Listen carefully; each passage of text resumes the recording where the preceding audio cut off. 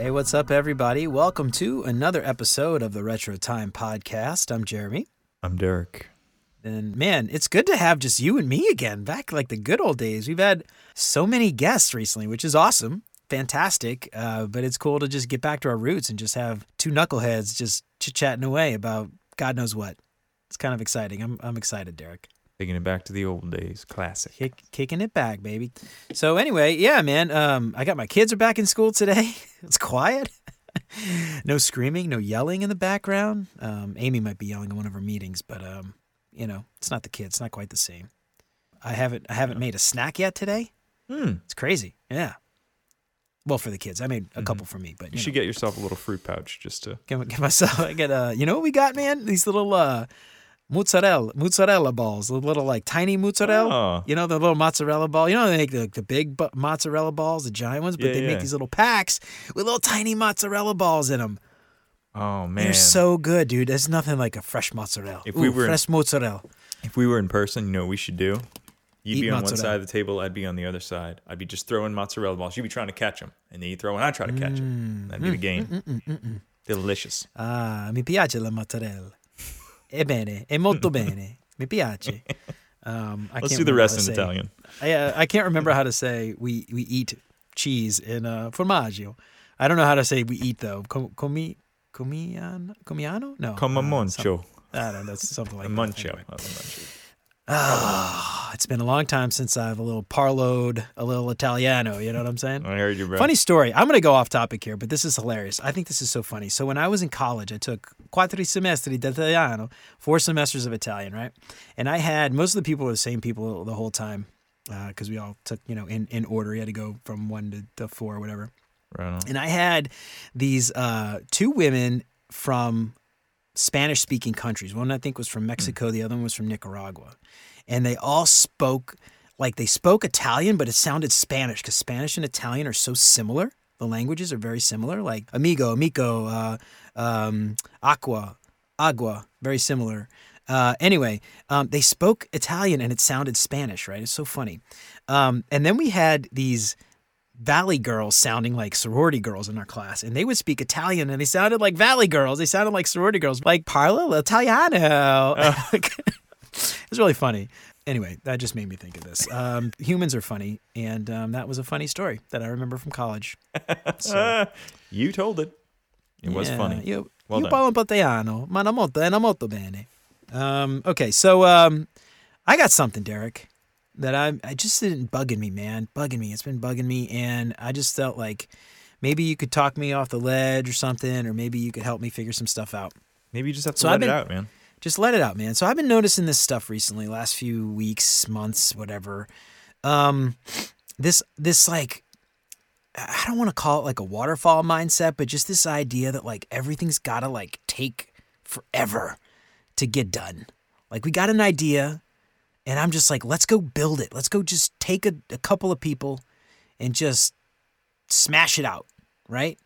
Let's get this like MVP out the door and we'll just test and I get the feedback I get is like, well, we don't know what the requirements are yet, or we don't have the budget yet, and I gotta go get this and I gotta talk to this guy, and we can't just do this. Which I get, budgets and stuff obviously are important. But this idea of like not being able to just go start stuff before you know everything, it's like, and then the stuff I'm thinking of, it's not even for customers, like external, it's for like internal people, to just like a tool that we would just use internally. And I feel like it's just one of those things. I just want to like just do it, like just start, and we'll figure out what the requirements are once you see the first pass, and we can just go from there. Not everything has to be like so clearly defined before you start. And I feel like I've been seeing that a bunch. I feel like, I go back to my roots of like a startup where it's just like a few people, and we're able to do so much. Right. And then go into his giant corporation with processes, and it's just like everything has to follow the process. And I'm just like, screw the process. Let's just work. Let's just do it, man. I don't know. Maybe I'm just being naive. And I feel like over the past few years, I don't think you're being naive. I think that over the past few years, we've been pushed to have a mindset of like moving fast something, fast this, fast that, get it done fast, learn as you go, iterate. Scrum. agile, all this stuff, like to move quickly. I don't know if we really sat back and thought about what does all that stuff really mean? What is the core of it all? Yeah. Why are we doing all this stuff to try to move fast? What's the point of it all? Maybe like taking a step back and looking at where all that stuff came from would help you. I don't know. Yeah. All right. You want to take a little time machine back? I can take a little time machine. Let me play the time machine music. All right. I was just playing on my keyboard. You can't see it unless you're looking at it, which you little might Wayne's be. World action. If anybody, these millennials today, they probably don't even know what Wayne's World is. Oh, Gen quick Z. millennial Millennials. story. We're millennials technically, so. Posted Yep, a picture go. of Weird Al Yankovic today on my little team chat. Nobody knew who Weird Al Yankovic was. You kidding me, dude? Yes, Oh my one person God. did, but he was in his 40s. So No freaking way. yeah, they were like, "Oh, I don't know who it is," posting like Schitt's Creek. Speaking memes. of which, dude, last month when Screech died, Yeah, I said something like zoinks on a Slack channel, and people were like, I was like, like Screech, zoinks, and they were like, who? And I was like, wait, did you just ask who? Like, who's Screech? yeah. Who's Screech? Like, I was speechless. I was like, can we just proceed? Like, I can't even. I Derek. quit. Catch today. I feel like Rivers in that song with like everybody. Oh, right. It's no, I mean, it isn't even tangentially related to what we were just talking about, but I would like to alleviate some of your concerns, maybe if we can, taking a trip down our time machine. We already played the machine. The reason we were talking though is because the machine had to heat up a little bit. Yeah, so now it's kicking in.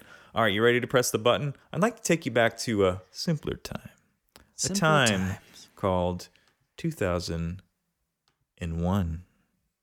When all websites were designed with tables. So this page here is the actual official page which describes the history of what they call the Agile Manifesto. I've heard of it. You've heard of it.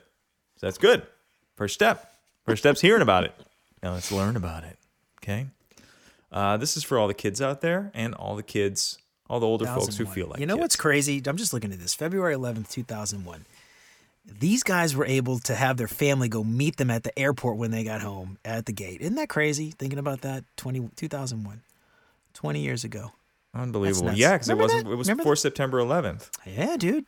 Remember that? Nuts. When your family could go meet you at the gate?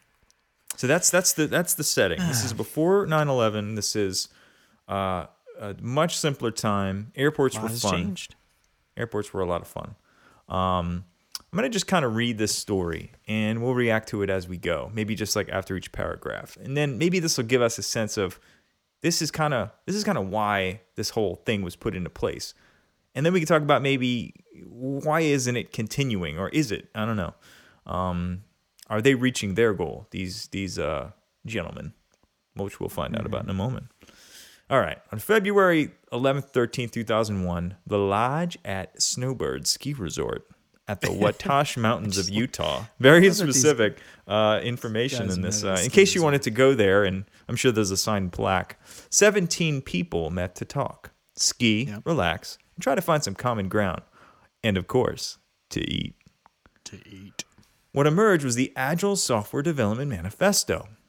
Representatives from the Extreme Programming, Scrum, DSDM, that sounds pretty naughty, Adaptive Software Development, Crystal, Feature-Driven Development, Pragmatic Programming, and others sympathetic to the need for an alternative to documentation-driven, heavyweight software development processes convened. Can we Google DSDM? What is that? I've never heard. It's like a practice like Scrum. It's it's similar, yeah. But it'd be interesting to look at each of these at another time to see like, oh, wait a minute, why don't we do that? Because Scrum is the one that kind of survived. Extreme programming is kind of, some people talk about, man, it would be really cool if we did extreme. I just imagine people drinking a lot of Mountain Dew. Yeah, they have to. do extreme. Yeah, it's part of it. It's in the manifesto for extreme programming. Only Mountain Dew, Mountain Ice. That flavor. It's blue. Only the blue one, right? I was gonna say. So they say now a bigger gathering of organizational anarchists would be hard to find. Which is funny. Like anarchists wouldn't want like principles, right? I mean, anarchists would just be like whatever goes. I know. You'd think. But yeah, that's right. Because organizational anarchists, you'd think they would be against the organization. Whatever. Well, it's. I guess anarchists would still have a manifesto, though, right? Yeah, you got to manifest. So what emerged from this meeting was Symbolic, a manifesto for agile software development, signed by all participants. The only concern with the term agile came from Martin Fowler. He's actually a really, really famous architect, works for ThoughtWorks. He's a Brit, for those who don't know him. That's all they wrote. He's a Brit. Is that really what it said? Just a Brit. A Brit, for those who don't know him. That's pretty funny. He's a Brit in it. He's more than just a Brit. I'm gonna write him. I'm gonna say, look, I read the history of the Agile Manifesto. You're more than just a Brit. You're more than just a Brit to me. Martin Fowler, who allowed that most Americans didn't know how to pronounce the word agile. Oh, agile. Agile? Yeah, so he probably pronounced it differently than Americans do. Agile. I get Agile. it. Agile. I can't pronounce it. Agile. Martin has a special way. Yeah, in fact, if we ever interview him, we'll have to ask him. If we get Martin Fowler on this show, I'm buying what did we live in Cincinnati, so I'm buying a ski suit. Chili? Expensive Skyline? ski Chili? suit. Oh, okay. We should send everyone on this list a Peak Software shit sticker. Ooh, I like that. I like to entice them. Come on the show. There's more where that came from. So it says a little bit about another guy, Alistair Coburn. It's spelled Cockburn. Okay, get your giggles out. Oh, okay, I got my giggles out. It's pronounced Coburn, or so he says. I imagine he's a sir. Is he not a sir? Sir Alistair Coburn. He's got to be. If we ever interview him, we're going to respond to him that way the whole time. What's weird is like this is the most British name out of anyone on this list, and it doesn't mention him being a Brit, which is. Oh yeah. His parents must be British. They left that part out of this. Who names their kid one, Alistair if they're not British? I mean, it's just a. Alistair. Anyway. Yeah, and maybe I don't know. Good question. His concerns reflected the thoughts of many participants. He said, "I personally didn't expect this particular group of agilists to ever agree on anything substantive." That's what he said. But his post-meeting feelings were also shared. Speaking for myself, I am delighted by the final phrasing of the manifesto. I was surprised that the others appeared equally delighted by the final phrasing. So, we did agree on something. Substantive. Okay. I like to say substantiative a lot. I say it a lot. It's wrong. Naming ourselves the Agile Alliance.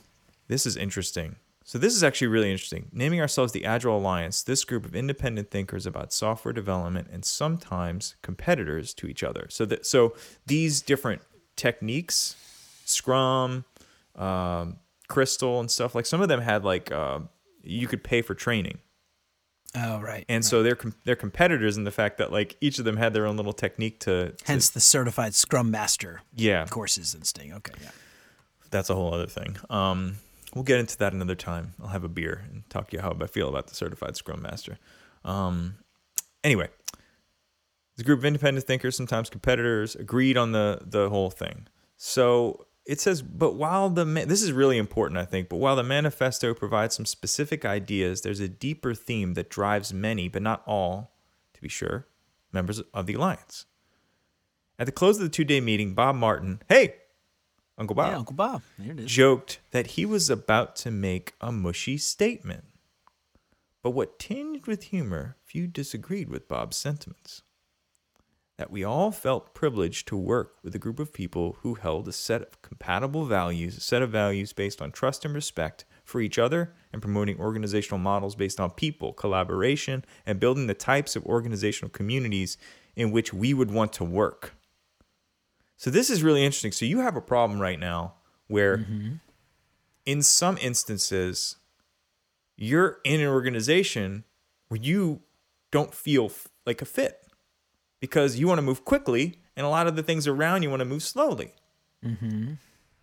But what these guys did is they got enough people together that were like-minded, and this was actually a huge influence, this Agile Manifesto, on a lot of different things, good or bad. It was heavily influential. So I wonder if just by reading enough of this much of this thing, the idea that getting like-minded people together to just talk about what's wrong, what's going on, why are we not able to move faster? What is the problem here?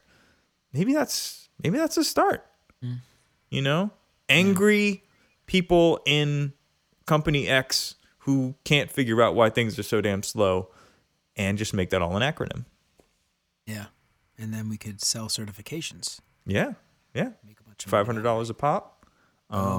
It's cheap. 5,000 if we have to travel. Yeah, right. Yeah. Obviously, I need the presidential suite.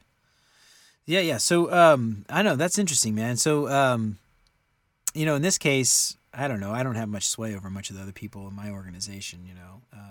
Most of them are pretty high up and directors of some kind, VPs, et cetera, et cetera. PVs. PBs, VPs. But yeah, so the I don't know. For me, it's just kind of interesting seeing where this came from. But I don't know. Tell me more, Derek. I'll tell you more. Let's talk about what it actually is, like what this manifesto, like what they came up with, because they said they were all appreciative of it and they all thought it was really cool. Let's see if they're right. So I guess at the top of it, they say we're uncovering better ways of developing software by doing it and helping others do it. But that's pretty open-ended. But it's the doing it part. They're not uncovering better ways of developing software by writing documentation or allocating budget. You know what I mean? Like that's not going to build better software. And the core, like I think there were 4 principles or something, and then there's a whole list of other garbage. But it's like individuals and interactions over processes and tools. That's you're all about that. Working software over comprehensive documentation. You were just talking about that. Customer collaboration over contract negotiation. That feels like budgets. Yep. Responding to change over following a plan. How you feel about that, Jeremy? How you feel about that? Always a plan. Yeah, it's always a plan till you get punched in the face, That's what they say. Fight Club. So it's satisfying the customer through early and continuous delivery of software.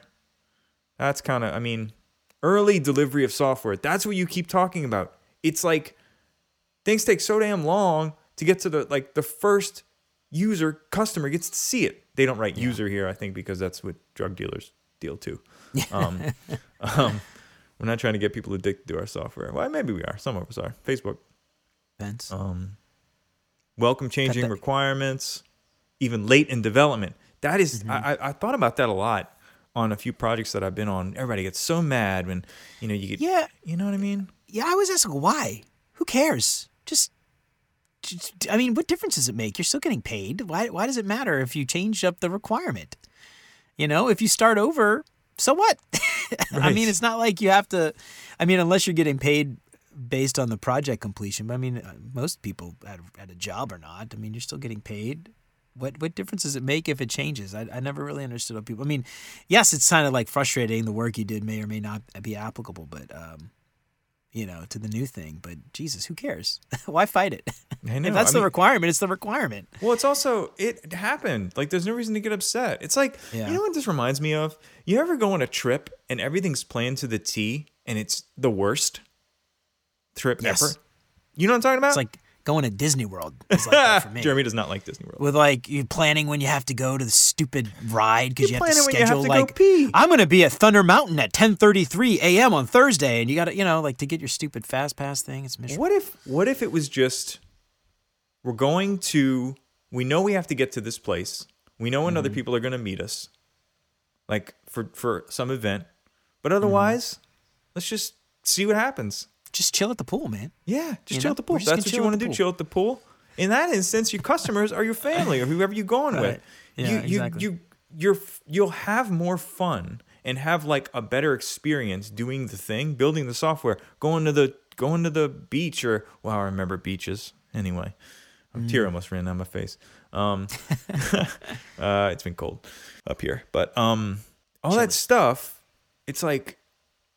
It's all kind of the same vibe. I think about that when we plan trips. I'm like, no, don't plan out every little thing. And then what's the fun in that? But what's the fun? No, and I think it kind of ties in because you have to have some sort of idea of what you want to do. But build something quick. Like you're talking about, like just go build the fastest Well, thing you know can where I build. think there's a lot of pushback. You just mentioned this, like where's the fun in planning? I think some people enjoy that. I really do. Like people enjoy planning for Disney trips, and the same thing I think applies to right. software. That's people's jobs at a lot of companies that's all you do is to plan for the software. And so if someone's not planning for the software, you suddenly just, ruled out their entire job. So And so they feel like, well, what am I supposed to do if that's my job to plan and budget, but you don't need to plan and budget? What am I doing? right. Have you ever seen the movie Scrooged with Bill Murray? I have, yes. Great There's movie. a point in the movie at which he tells the person that he's his like assistant, I have to work late, and she goes, I have to go. He's like, no, you have to work late, and she goes, why do I have to work late? Because if you can't work late, then I can't work late, and if I can't work late, I can't work late. It reminds me of like if you just replace work late with plan. Yeah. That's exactly like if you don't plan, then I can't plan. Well, If I don't think plan, some I can't things. plan. Yeah, I think this might be the one thing that about Agile Manifesto that I think I have some issues with, but I think it's how you relate it back to work. I mean, you have to plan Right. for things if there are dependencies, if there are cross app dependencies, things like you can't just start building and then at the last minute decide to, we need this integration, so let's rewrite all the crap we built because we didn't think about the needed integration before. So there's a bit of planning involved, obviously. But when it's like a quick little thing, a thing that just like, just put it out there and just see and test. It's like this idea that we talked about before with MVP. You have your MVP, which is meant to be an experiment. It's meant to be something that can be thrown away if you decide that it was wrong or it it's not meant to be the foundation for the thing you're going to be using in 10 years, Yeah. because the thing in 10 years should not be the thing you're building today. You should, hopefully by then something has changed. But, I think the way that we've maybe approached Agile, at least the people who are take it as gospel, like we can't plan anything. Like, no, that's not, it's the software part of it, like getting in there and just building the stuff. But there has to be some bit of planning. I mean, UX and stuff isn't mentioned anywhere in here. Right? The interaction design in general is not mentioned anywhere in here. Mostly because I would say Agile is one aspect of a larger software process. So there has to be some bit of research, some bit of investigation, some bit of validation before you even bother starting. Yeah. It's funny. You made me rethink a lot of this stuff when we started working together. You came from a bunch of companies that were basically either moving too fast, or every time that they try something like this, it would just be a big unmitigated disaster because they would just go right into building the software and not try to figure out, is this even worth it? Or whatever the situation was. So the problem I have with the plan isn't the planning. It's the fact that once the plan is in place, it almost feels like a measure of success for people. Like, we have the plan, now we're almost there. Like, you haven't even started yet. Yeah. Your plan gives you, it gives you the layout of what the town's going to look like. Like, now you have to go build the town.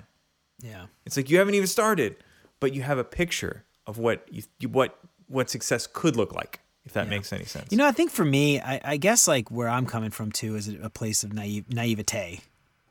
I'm not involved with budgets. I'm not involved with resource planning. I'm not involved with any of that. So I'm coming from just give me a person and let me build this thing. I know it's so easy. Like in my head, this thing that I want to build is so simple. It's a couple of pages and it's just like a dashboard of sorts with some data that's pulling from another system. It's read only. There's no like stuff going back and forth. And to me, it's so simple, but I'm also being very naive in that I assume a person is that simple to get. All right. So if you came right? to me, It's not that, especially the bigger the company, the harder it is to just get a person.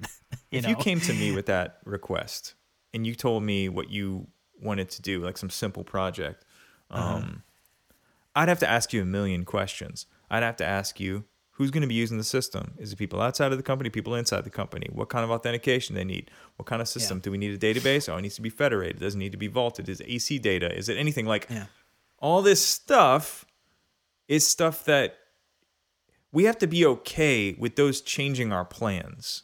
Mm-hmm. I think that's where like you can operate this way and have this mindset, but it feels so slow. And maybe that's what the problem is. Maybe it feels so slow because everything that all the questions we need answers to make things like more complicated. Yeah. Yeah. Well, so man, it's crazy because like the company we work for is so big, and everything is just so like rigor. There's so much rigor around everything, right? For certain reasons, and that's fair. And I feel like sometimes that's certainly something where you gotta plan, you gotta do this, you gotta do that, whatever. You gotta get the budgets because it's a big thing. Blah blah blah. But so often I feel like we just treat everything that way. When some of the stuff we need to do could be done so quickly and easily if we just kept the team small, give them a problem to solve, let them figure it out, and just go and do the thing. And I know that's so naive. It's so naive. I know that because that's just not possible. But I guess then I go back like, why is it not possible? It's only not possible because that's the way our process is set up. Yeah. And I don't know how to. I don't know. I don't have an answer, obviously, but I think you're being told a lot of things from what I would consider like middle managers. Maybe not high up leaders, not people who run the organization, not people higher than that. People at the level of like CIO and above and all this stuff, they have the same mindset you do. Why is it so complicated? Yeah, it's just 2 pages. Just go figure it out. They think their people are very smart and can figure these things out, tie the pieces together, get it done. Once it gets to the middle doesn't want to upset the top. Mm-hmm. And so it has to ask the people who need things a bazillion questions so they don't get, yelled at for doing the wrong thing. You know what I mean? Yeah. I think that's part of it too. It's like, but then again, I'm not in this person's shoes. So who knows what constraints they're actually working with. So, it might be just worth asking too. Like, this seems, you know what too? For the people listening to this podcast, when you have one of these feelings of like, this is too slow, too fast, I would recommend you just talk about it with the person. Like, in a nice way. Like, I don't know all the constraints you're under, but something about this seems overly bureaucratic. It seems like we could be getting this done faster. What's making this so complicated, Mm-hmm. And that could aggravate some people, but if you come at it, honestly, and like, I respect that there may be something else going on here. Maybe that's like an interesting way to just like kind of break open the whatever a little bit, Well, it goes back to the idea of like trying to build relationships too, right? I mean, it's hard to build a relationship. You can't empathize with somebody. Right on. And you can't empathize with them if you don't ask them those questions. What constraints are you under? Why is it this way? Do you feel like this budget thing is something you have to do or something you were told you need to do? Are you going to get fired if you don't do it? If you ask someone, you pull somebody off for something and give them like half their time to go build some little POC MVP thing, are you going to get fired? Is somebody going to get in trouble? Is you're going to get your hand slapped? I mean, like, that's a good point, man. Yeah. So maybe a lot of this is just we don't feel connected to the people we work with. We feel like we need to ask them for something. They need to get approval. They need to get a thing. And they'd ask somebody else so that we can get the thing we want. But if we felt more connected, like we were all, like it was a 5-person team, and we were all sitting around a table every day, things would get done so much faster because we'd have innate trust. We would know what these systems we would know what the constraints were because there would be fewer of them because we wouldn't have had the time to screw it up and create more complexity than it's necessary because we don't have enough people to do that. The systems are so complex because the organization has become so large in a lot of instances that like they've created all this complexity just by making the organization bigger. You've said this many times. Smaller organizations can build software so much faster. And it's better a lot of times, I think so. Anyway, so that may be, I think like segregating organizations out into smaller groups, like fully, like they can do everything. They can release something all the way to production. They're smaller groups. Yeah. See, the way that like some organizations are structured though, it's like you have to say what you're going to build next year. so that next year you can get the money for the things you said you were going to build. Mm-hmm. You aren't really given the flexibility to change what you want to build. If you commit to a thing, you're expected to deliver that thing because you committed to it. Right? Yeah. And that's the way that a lot of bigger companies especially are organized. So you couldn't just say halfway through the year, we were wrong, I'm going to flip it and just change and build something else. Because I mean, imagine like if companies allowed you to do that, how much mismanagement would happen and how much people would take advantage of that. It's like, I don't know. I mean, there has to be some kind of like, I guess, I don't know, what's the right word? Fail safes or something there to make sure that people aren't taking advantage of that. But I mean, it makes sense that it's set up in a way like that, right? I have an idea, Jeremy. Yeah? I got an idea. What you got? All right, Software. I'm just lay it on you. Hit me. Allocate money in smaller chunks to smaller groups, not like a software team and another team that manages like the planning and all that. Like one team, isolated, smaller batches of money, smaller commitments of time. That way the blast radius is so low of you having to replan and change the funding. Budget reallocation internally should happen more often for this, quarterly as opposed to like yearly or whatever. Yeah. And that way you could do it. You could say like, okay, this quarter we got this team, like thousands of dollars are spent, not millions. Yeah. And you wouldn't have as much problem. I'm just blown away, man, by the amount of money software teams cost at big companies. Like millions of dollars. We spent millions of dollars. Like, can you imagine if you were a venture capitalist and you were giving somebody $1 million for software? Like, it's just like, that's so much money. And these big corporations just treat it like it's just pennies, It's insane. It's just, I don't know. It's just amazing to think about. But to your point about, reallocating budget, I think back, and I don't know if this applies, but I think back to when I was waiting tables, and I almost quit a job once because someone ordered a steak, and it wasn't my table, it was somebody else ordered a steak, and they wanted it medium or something, and it came out well done, so it was overcooked, and you couldn't fix it obviously. So they were like, throw the steak away. I was like, no, I'm not throwing the steak away.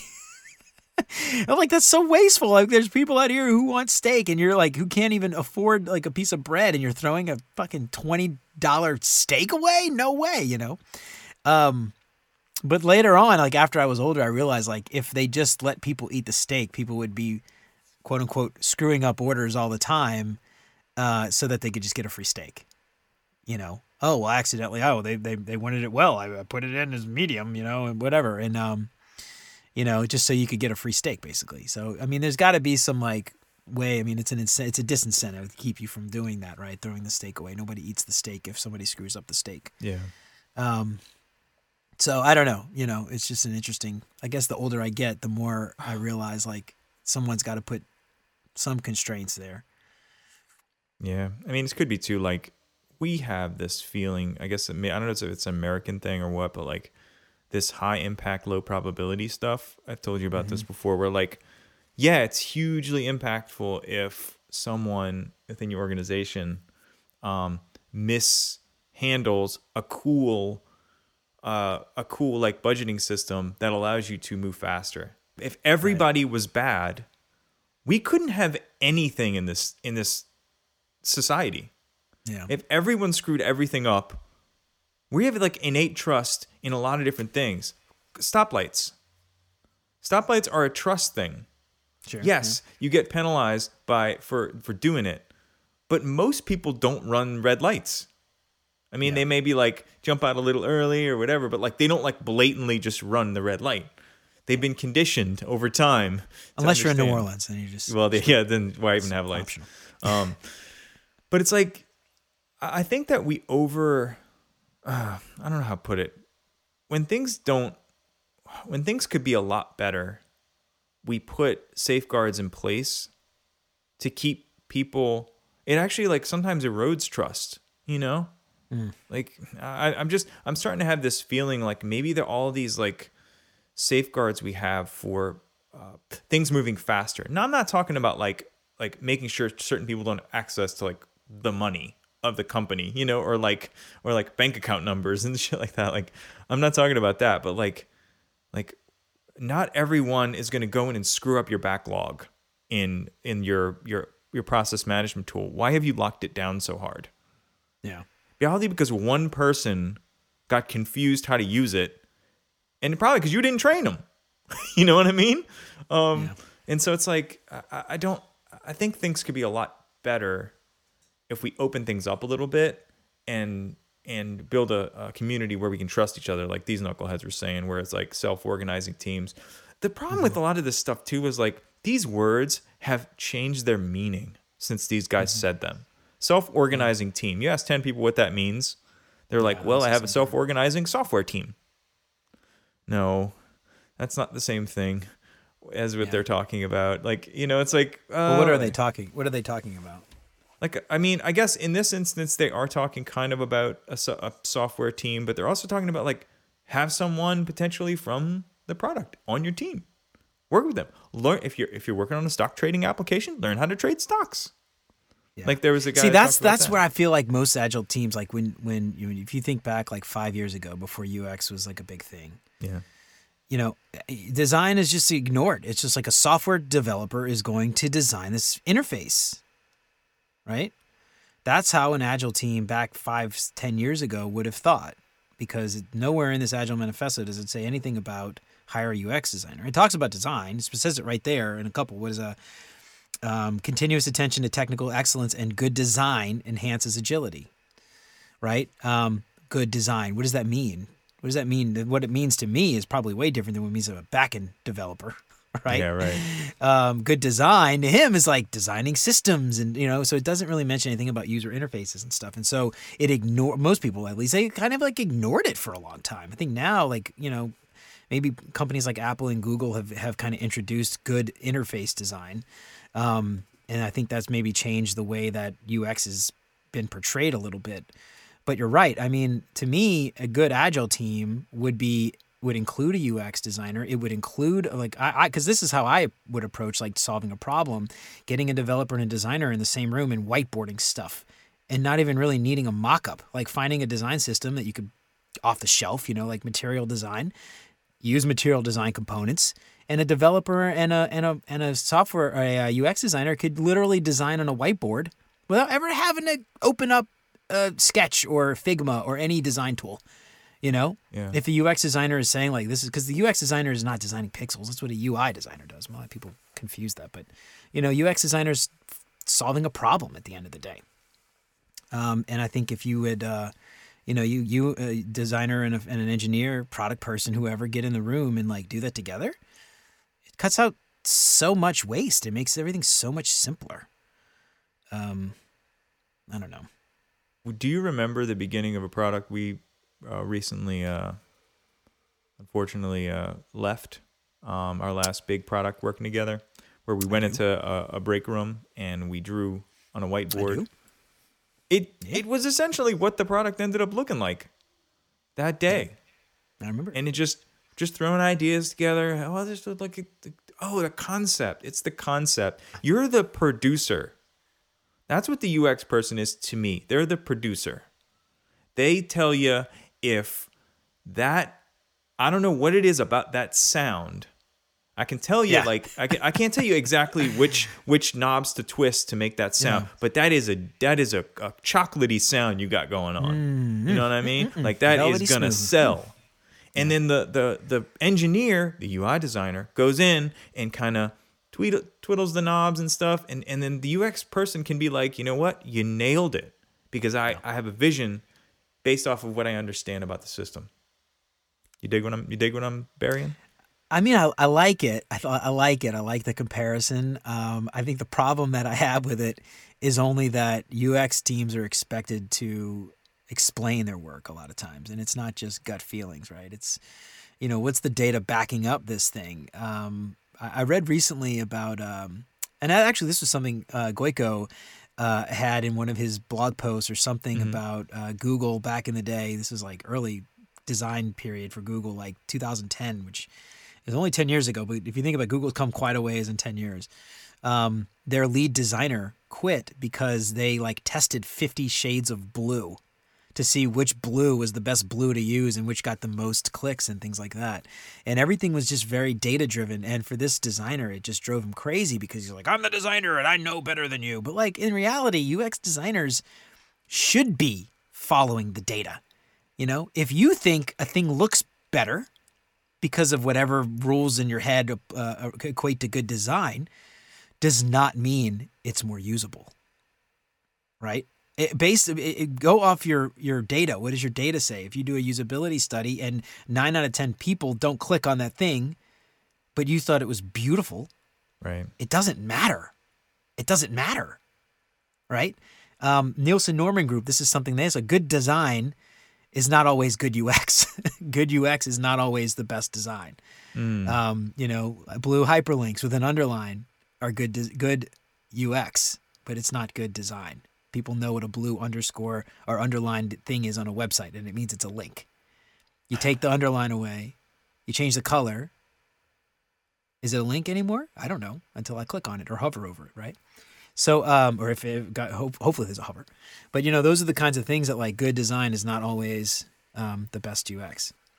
You know what? Or the most beautiful design is not always the best UX. Not many people have crushed one of my analogies before, but I think you did it. However, I'm going to fight one more time to see if I can get this analogy to stick. Music producers, they understand the industry, what's popular, what's trending, what are, what... Based on the data, which is based on the data. Right, exactly. You're right. UX designers are producers, and I'm going to I mean, a good producer might say that I like this better, but it won't sell.